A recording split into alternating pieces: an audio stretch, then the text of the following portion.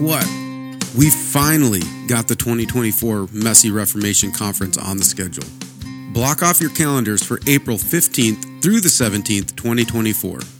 The theme for our first ever conference is Courageous Leadership, with a particular emphasis on what courageous leadership looks like in times of Reformation. In our current Reformation, the CRC needs leaders who are willing to stand firm in their convictions and lead their churches, classes, and denomination with courage and boldness. We've designed this conference to help equip, encourage, and paint a vision for what that courageous leadership will look like wherever God leads us. To find out more about this conference, or to get signed up right away, head on over to themessyreformation.com. Don't wait to get signed up. We need people to get signed up as soon as possible to get a handle on how many people are coming and what to expect, so don't wait. And don't miss this opportunity to equip yourself, connect with fellow leaders, and be part of this messy Reformation in the CRCNA.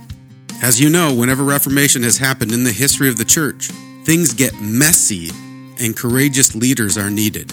That's why we're taking the opportunity to have conversations with pastors throughout the Christian Reformed Church to find out what's going on in our denomination, but also to talk about what Reformation might look like. If you haven't already, take a moment to click subscribe so you don't miss any of our upcoming content. We're dropping episodes every single Sunday evening. It's also important for you to know that you are our marketing plan. We rely on you to spread the word about what we're doing at the Messy Reformation. We rely on you to share our content. We also rely on you to give us 5-star reviews and provide good feedback for this podcast so that the algorithms push our content further into the world that needs to hear what we're saying. You are the marketing plan, and we believe we've placed our marketing in good hands. You can also support us financially on Patreon or Substack. All the money raised is used to fund online hosting and build the platform of the Messy Reformation. With all that said, we're going to get to this week's episode, which is part 1 of our conversation with Seth Atsma.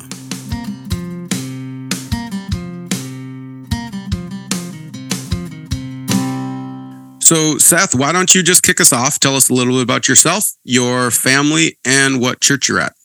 All right. My name is Seth Atsma. I'm the pastor of Chandler Reformed Church in Chandler, Minnesota. I am actually ordained in the Christian Reformed Church on loan to the Reformed Church. For those who don't know where Chandler is, we're in the southwest corner of Minnesota. It's a small town, less than 300 people, but we have a CRC church and an RCA church. Both are over 100 years, and even though they're all related to each other, there's it's a lot of old habits that are rolling forward. So that's where we're at here in Chandler. It's just a small rural town, a lot of corn and soybeans, and of course pigs and all of that. I actually grew up on the West Coast. I grew up on a dairy farm outside of Mount Angel, Oregon. Grew up in the Christian Reformed Church. I learned catechism, as many of us did growing up in the CRC church. And as a young man, I really liked learning. I liked having that understanding of Scripture and how to interpret it. But I'm most thankful for my grandparents. I actually have a picture of my grandfather on the wall right in front of me as a reminder of what I would say would be the first lessons in theology I learned from my family.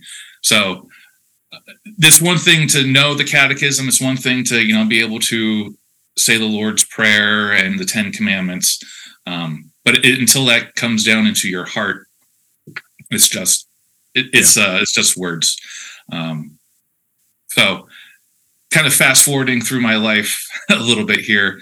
Grew up in the CRC church, went to Dort, met a wonderful young woman who somehow decided that I would be a good husband. So we got married. As the story as old as time, and ended up in the Navy. And it was in the Navy where I'd actually had to start putting all of my the lessons I learned in my head and put it into practice. It's like, okay, now am I going to do it, or am I going to do something else? Am I going to actually walk the walk? Because I've been talking the talk my entire life. And that's where, when you're in an engine room by yourself at 1:00 in the morning, and you just kind of start singing the doxology, and then it's like, oh, wow, that now I know why this song is powerful, why it's been lasted and so long and passed down from generation to generation. So yeah, great. So what was your transition from the Navy then into ministry?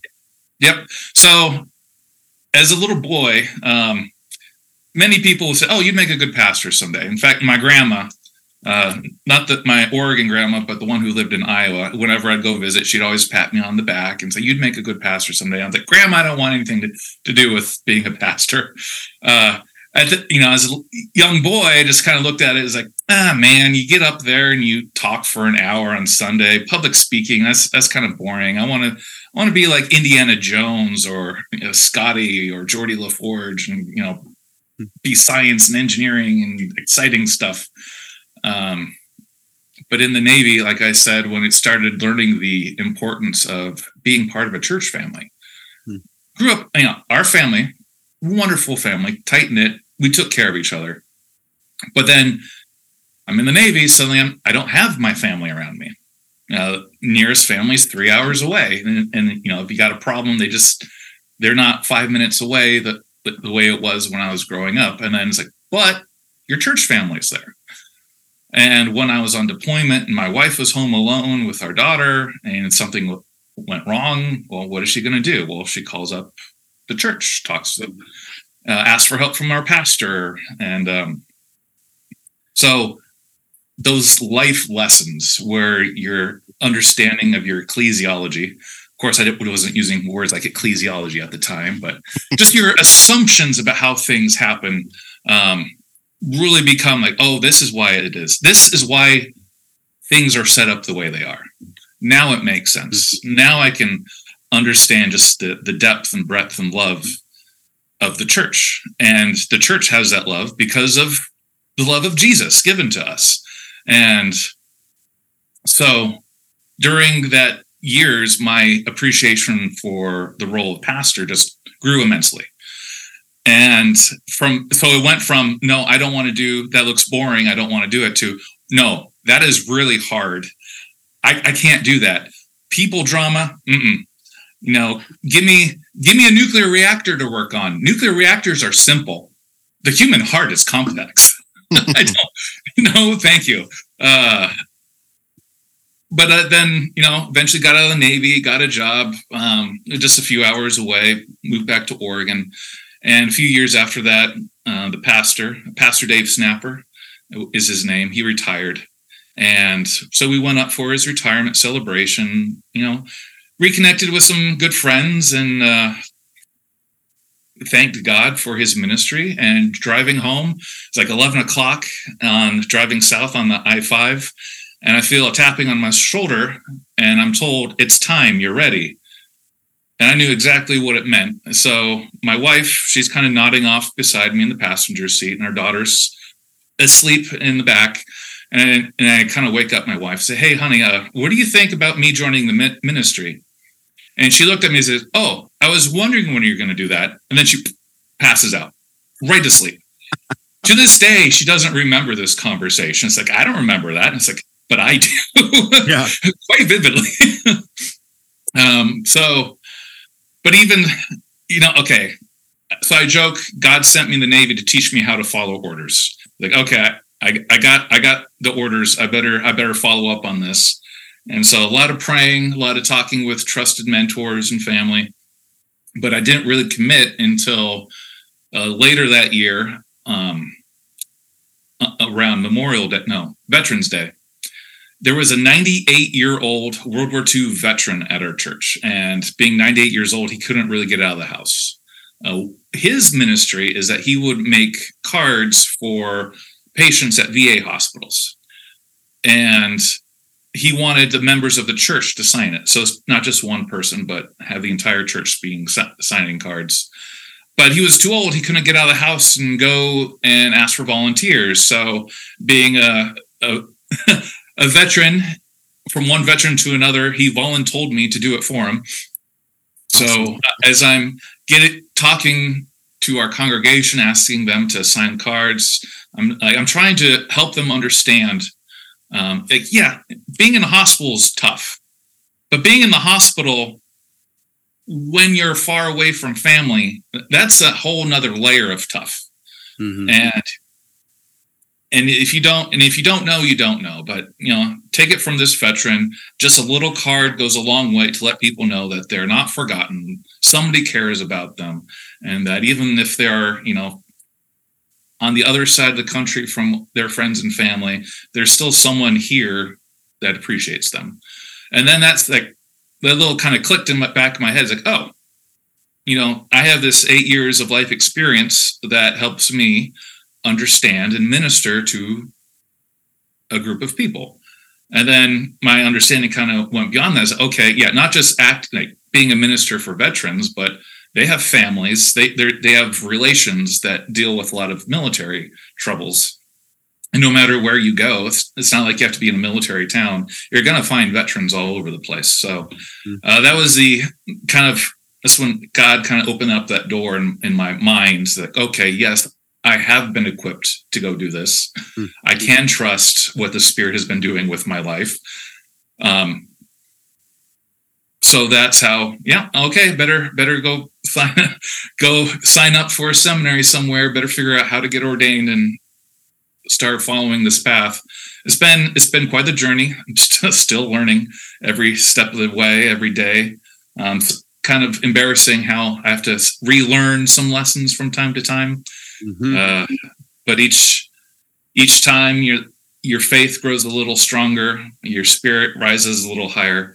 And even though I kind of see it as kind of a spiral staircase, so even though you feel like, oh, I've already done this ground, but you're a floor up than last time. You are making progress, even if it's the same lesson you're learning it at a deeper level or higher, depending on how you want to view it. So yeah, that in a nutshell is a little bit of my life and ministry journey and how I got here. Oh, by the way, every time people in the CRC church get together, you have to do a little Dutch bingo, of course. So your previous, my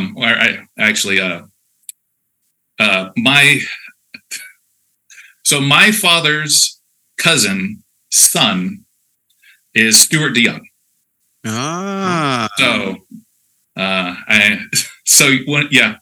Two guests ago. Yep. So there's a little Dutch bingo connection right there for this Messy Reformation podcast. That's awesome. Yeah. So we are seeing CRC and Dutch all the way through that. We're even doing Dutch bingo on the podcast. That's awesome. Yeah. We do that a lot actually off the podcast. That ends up happening quite regularly. One of the things you had mentioned, kind of struck me, and I came across it in my devotions, and I've been talking about it quite a bit. I actually read this passage on the synod floor a few years ago, because people were talking about, well, doesn't this seem redundant and, or whatever, but most of the Bible is actually redundant. That's not to take it down a notch, but it's redundant over and over and over again, showing that God's people need to be reminded of things. And in Second Peter, which also has an issue of redundancy, doesn't it? He says this, chapter 1, verse 12. Therefore, I intend always to remind you of these qualities, though you know them and are established in the truth that you have. I think it's right, as long as I'm in this body, to stir you up by way of reminder. Since I know that the putting off of my body will be soon, and our Lord Jesus made it clear, and I will make every effort so that after my departure, you may be able at any time to recall these things. Right? And so Peter is saying, yeah, you know these things in some way, but I'm going to keep reminding you over and over and over and over again. Not only, and that kind of goes back to something that you mentioned before, we have the catechism, we can get it up here in our head and we can have a head knowledge. Some people talk about a heart knowledge. There's some kind of, I understand that distinction. I think it's important. We want to make sure those things are connected to one another. We don't want to emphasize one over the other either. But Peter's saying, I'm going to keep reminding this to you so that, for one, you can always recall this information whenever you need it. You just need to keep it being pounded in. But also, as I keep reminding you, I'm going to stir you up, right? It's going to get into your heart. It's going to kind of light you on fire. And so it's something I think we need to never be ashamed of as pastors, to just keep preaching the same things over and over and over again. Maybe be creative in doing it, but reminding people over and over of the gospel, their salvation, God's transformation in their lives, all of these things just got to keep coming back over and over and over again. Yeah, I believe it was Luther who said, I need daily reminders of the gospel because I forget it daily. The enemy does not sleep and slumber, always trying to snatch the gospel from our hearts. So thankfully, God does not slumber either and watches over us and protects us. But it's, from the Belgic Confession, the marks of the church, the word sacrament and church discipline. You talk about discipleship for quite a bit. Easy to have a too narrow view of what discipline is. It's not about, wagging your finger at people, but it's that constant daily practice of doing it again and again. There's a reason why Paul uses sports analogy all the time. You look at these professional athletes, they're constantly practicing, constantly study. If that's the dedication they have to basketball or football, it kind of puts us Christians to shame of just how dedicated they are for worldly wealth and worldly glory. But we're not really like, oh man, praying 5 minutes a day, that's such a long time. I can't read the Bible in the year. That's impossible. Yeah. Actually, yes, you can. Just go and do it. Yeah. And that's, I think we talked about this, I don't know how long ago, but I just haven't let go of it. I was listening to, and I forget the guy and I forget where I heard it, so I can't point anybody there, but I was listening to someone who was a world-renowned coach of Olympic athletes. This is what he's been doing for a long time. And somebody had said, what's one of the things that distinguishes an Olympic level athlete, like world-class athlete, from all other athletes? And his response was their ability to do boring, mundane tasks over and over and over again and be willing to do it because they know it's going to get them to where they need to be. Even though it's boring, even though they don't want to do it, they just keep doing it because they know it's going to get them there. And I think, boy, that is, I know people don't want to talk about it this way, but talking about the spiritual disciplines, sometimes they're boring. Yeah. But we keep doing these things and we don't want to settle for boring. I would say I would never want to settle for boring devotions. But there are mornings I get up and I'm like, I don't feel like reading the Bible today. I've got a million things to do. I don't feel like spending significant portion in prayer. And so I don't want to do these things. And yet, I do them still because I know that God has told me this is how I'm going to work in your life. Here's how I'm going to transform you. Here's how I'm going to give you food every day through these things, no matter how boring they are or whatever. We just keep doing those things and trust that God works through them. And that's especially why we call them the ordinary means of grace. This is the way that God ordinarily works. And the best part about them is it's where he has promised he is going to work. He has put the power exactly where he's always put it, and that's in his word, which will not return to him void. So we can trust in his promises. Amen. Amen. I just had that conversation with someone at church yesterday. We had a visitor come into our church, and she came up to me after church, and I don't know much of her history yet, so I don't know any of her grounding. She came up to me and she said, I have been visiting so many churches in the area trying to find a church, and this is the only church that preached the Bible. She said, a lot of them, she said they maybe reference the Bible once and then go off and talk about other things, or they kind of pull a verse out of context. But she was like, I felt like I was in a Bible study and my heart was on fire as we were going through this Bible passage. And she was saying, that's awesome. And I said, yeah, we believe that this is where God does his work, not through all of my flourishing and my pondering on things, but God works in his people through his word. That's how he equips the saints and equips them for every good work, right? This is how God does it. So that's what I'm going to preach. And she was like, wow, I hadn't really heard that before. And so it was just kind of a reminder to this visitor. And then also the people around me, we had a bunch of other people from our church, a reminder to them, like, this is why we preach the way we do. This is why our worship service is grounded on God's word. Yep. And every day, or not just on Sunday, but every day you're having those conversations with God.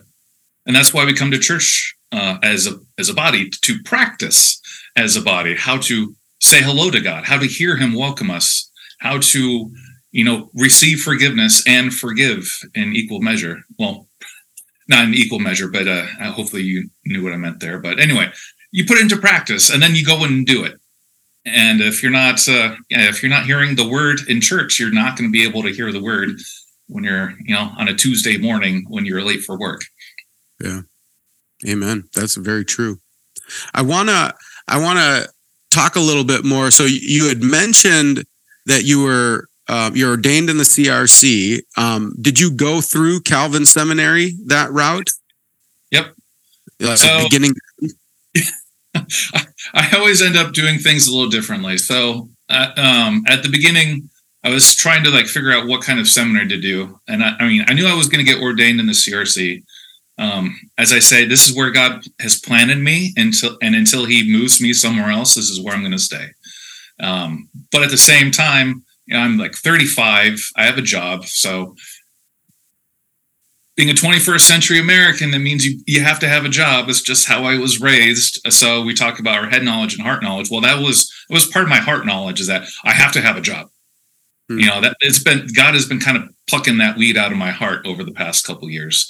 So I wanted to do a local seminary. Ended up going to George Fox Seminary, which comes from the Anabaptist tradition. So it was kind of eye-opening, they also have biblical arguments for a lot of their positions. Mm-hmm. I don't necessarily agree with it, but I can at least respect your position a lot more now, seeing how it's grounded in the Bible. But I only did that for a year because, when you're trying to do the EPMC program, I just added a lot more burden onto my studies. And at the time, I was using the GI Bill to pay for it, and just kind of sit down, plotted it out, realized that, the GI Bill isn't going to cover all of this, so I need to kind of simplify. So I did a year in the EPMC program. I also did a year doing distance at Calvin Seminary. But then for the final 2 years, I packed up my family, moved to Grand Rapids. And now I understand what they talk about, that West Michigan bubble, the Grand Rapids bubble. That's what you mean. Yep. Okay. Now I get it. But yeah, 2 years as residents there. So I kind of had the full experience of what it's like to be, going to a different seminary through the EPMC program, what the distance program is like, and being a resident as well. So I graduated from Calvin Seminary, got ordained, and then installed here in Chandler. Okay. I want to poke at something you said there. That what was it about moving to Grand Rapids that made you go, oh, that's what they mean by the Grand Rapids bubble? What were some of the things that you've noticed or felt about that made you think that? So I grew up in a town called Mount Angel. It was settled by Germans from Bavaria back in the 1880s, something like that. So I was the only Frisian, Dutch. You were German. Or there was a Russian kind of colony, there were Russian Orthodox that fled from the communists. And of course, at the time, growing up in rural areas, there's a lot of Latino immigrants but really you're German. And I was this token Dutch kid. Anyway, so it was called Mount Angel. The town was so Catholic. Our public school was called St. Mary's. So I went to St. Mary's grade school, right across the street from a big Catholic church. So I say I'm the token Reformed kid in class. So we had to go, when we went to church, it was 45-minute drive on a Sunday. That was where the nearest Reformed church was at. So just happened to be CRC. So grew up in the Christian Reformed Church. So go out to Grand Rapids, and the first thing I see is there's Christian Reformed churches everywhere. Mm-hmm. I forget which town it was. There was 3 CRC churches on a corner. So there was an intersection, and 3 of the corners had a CRC church, and the church, or in the corner that wasn't a church, was the Christian school. So I was oh wow, this is unheard of for me. Whereas the Classes Columbia, what I'm part of, we spread across 3 states. I mean, if you want to get technical, it might even be 4 states, from like just a little bit of Northern California, Oregon, Eastern Washington, a little bit of Idaho. Whereas out at Grand Rapids is 4 classes all right there. And that's not even talking about the other classes just in West Michigan. So that density of CRC churches there, along with all the other different kind of Reformed churches, this kind of creates a different mindset than what I had growing up. I just kind of saw myself as, so in a sense, growing up, I had to learn how to be ecumenical. Mm-hmm. Mostly in class, I'm like, I'm the only Reformed kid here. We got Lutherans, we got Catholics, we got modern evangelicals, and then me, the Reformed kid here, who actually knows scripture passages. It's kind of a slight anecdote. So is the 80s. So again, very Catholic town at St. Mary's School. And I think 2 times a week we'd have Bible class. So the Catholics would go to their Bible class and the Protestants would go to their Bible class. And one year I just like, I wonder what they're doing over in the Catholic side. So I wander over there, and there is this wonderful little nun who's like, oh, we got a new kid today. What's your name? I said, Seth. Did you know Seth is a character in the... Like, yeah, I know. Doesn't everybody know this? But anyway, so but in Grand Rapids, you can stick to your CRC bubble a lot easier. Mm-hmm. You don't have, if you don't want to, you don't have to be ecumenical. And I kind of saw that in Grand Rapids, where like, okay, here's where the Dutch people were hanging out, and here's where the Polish people were hanging out, and here's where African American, and you just kind of see these little ghettos around Grand Rapids, and it really makes you, in my sense, makes you kind of insular, mm-hmm. where is like, okay, here's us, and then the rest of the world. Maybe California has a special place, but you kind of lose sight of just how the denomination and classes are supposed to be working. And it's definitely the mindset of, if it's not happening in Grand Rapids, then it isn't really happening. Mm. Kind of, Seth, to your geographical point about Grand Rapids. This past year when I was at Synod, I was driving around on Sunday with a friend. He was kind of giving me a tour of the area, and he's from that area. And he's like, yeah, right now we're in class at Zeeland, and we drove down the road. And he said, and now we're in Granville, and we drove down the road again. Now we're in Georgetown.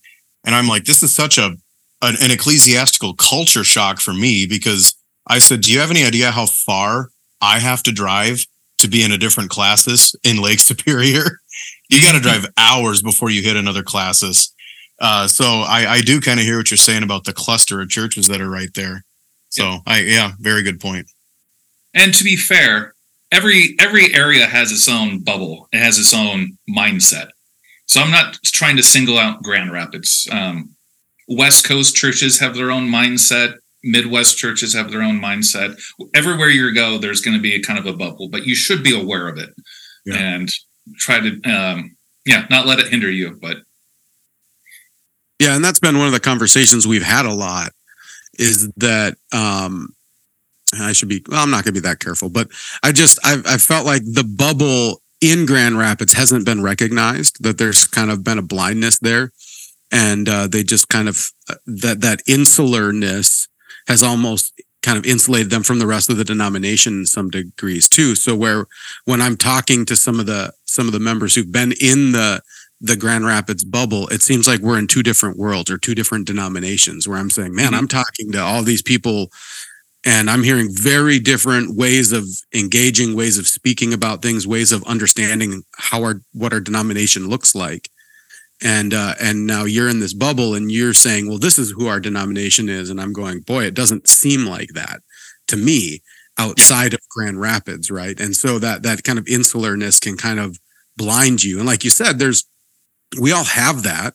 And so it's important. I think the problem isn't necessarily like, here's how we think around Grand Rapids and here's how we think out there, but it's missing the understanding that there are CRC churches out across the United States and Canada that have a different way of seeing things. And being able to recognize that and make decisions accordingly. Mm-hmm. And that's, in many ways, I would see that as the genius of the Presbyterian model, where we distribute the authority and the power to the local churches to make the decisions that are best for them in their context. But also recognizing that we're not just independent, free to do our own thing. We are part of a larger covenant, and we need to come together. I think it was C.S. Lewis was asked about, would he prefer congregational or parish churches? And he talked about, no, I kind of see a local parish church being better because it teaches you how to get along with people you disagree with. And it's, there is something to be said about learning how to get along with someone you disagree with.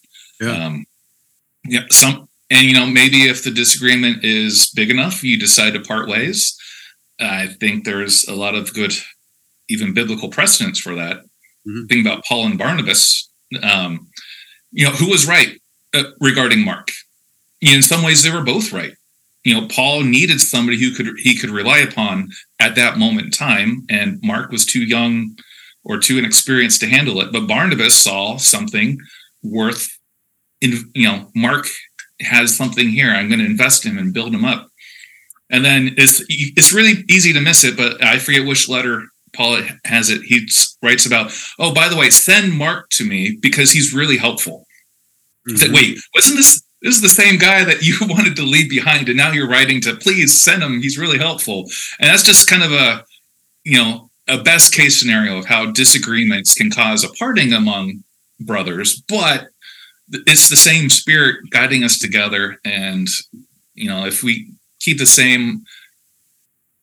keep our eyes on the same gospel, the same Jesus, being filled with the same spirit, a lot of these differences we'll see are actually being used providentially to further the kingdom. At least, like I said, that's the best case scenario. It's kind of hard to see that analogy kind of being applied to something as, human sexuality. But it's the trial of our day. And, are we going to pass the test? There's a whole lot of shaking going on. What are we willing to let go of in order to stay on that solid ground? Yeah. And that's the question for the church today. Yeah, for sure. And I think, I think what you pointed out was really important for us to remember too, is just, this sounds unsexy, I guess, but just our church government structure is designed, it has provided a correction to some of the bubble, right? Like the last few synods have kind of been where the broader denomination, when we gather together for synod, you have this broader representation, and they said, hey, no, this is not who we are as a denomination. I know some of you think this is who we are, but when the church has gathered, our whole church, right? All the classes have gathered, we're saying this is not who we are, right? And so it has done a really good job, that government structure, of providing that level of correction and saying, no, this is who we are as a denomination.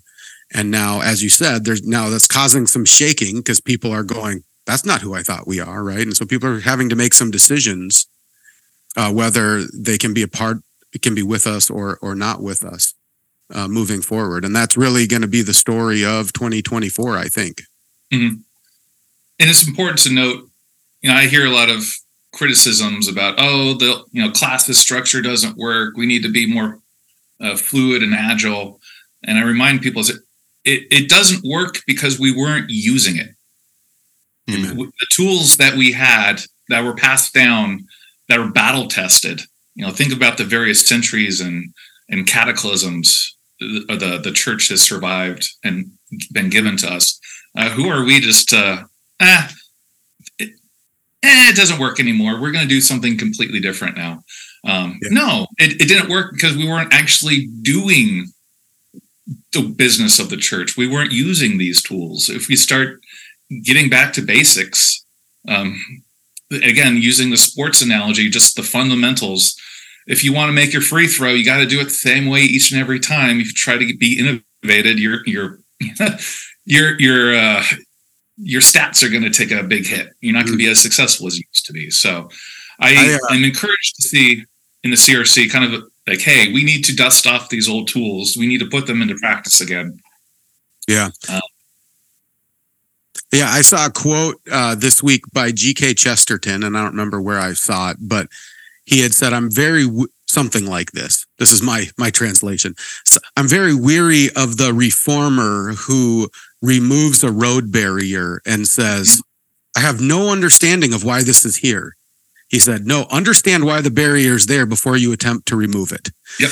And that's one of the things that I think is really important for us as we start talking about the future of the CRC and restructures and all of that. I think we need to be careful. And, I've been chairing our classes renewal team for the last 3 years here in Classes, Wisconsin. And one of the biggest things we realized that needs to happen for us to have a renewed classes is for us to actually just function according to our rules of procedure. that a bunch of people were saying, oh, we need to do this and we need to do this and we're not doing that. And we start reading through our rules of procedure and say, we're supposed to be, just we haven't been doing it.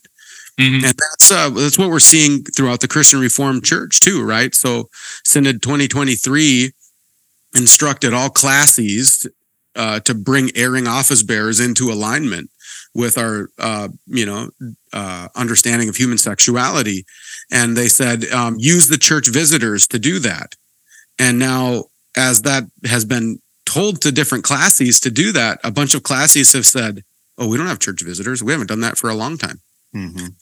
And so it's like, oh, no wonder why we're not healthy, because we're not.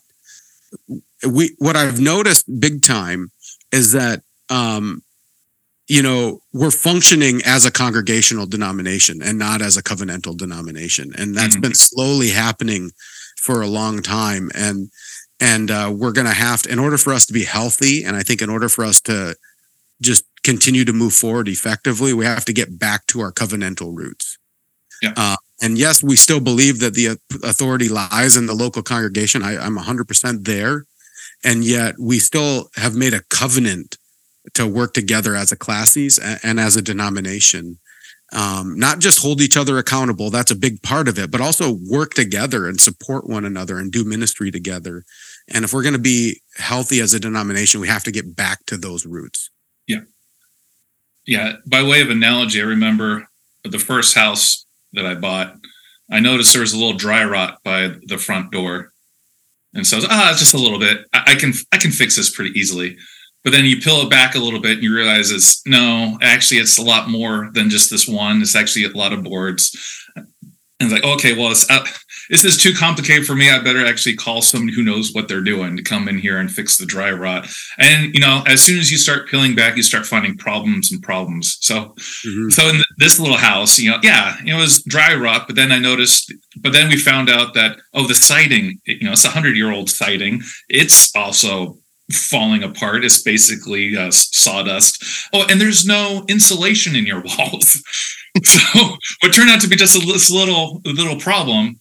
But I could have ignored it. I could have just just put some caulk on it and they'll be fine. But if I didn't actually start digging and realize just how big a problem, I wouldn't have solved a lot of the other problems that were completely hidden to me.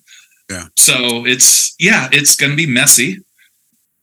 I feel like I've heard that somewhere, but it's going to be messy. But if it's better, or rather, the mess of cleaning up is going to be less messy than just letting it get worse. That's all we have for this week. If you want to help us out and support the Messy Reformation, another thing you can do is sign up for our newsletter through Substack. That way, you'll get episodes and summaries sent directly to your email inbox. It will also give us the opportunity to communicate with our audience, which is one of the biggest struggles of a podcast. So head over to the Messy Reformation on Substack and sign up for our newsletter. Now, stay tuned next week for part 2 of our conversation with Seth Atsma. But until then, don't forget this is Christ's church, and he bought it with his blood. And we've been warned that wolves will come in trying to destroy the flock. So, keep a close watch on your life and on your doctrine. Preach the word in season and out of season. and keep fighting the good fight in this messy Reformation.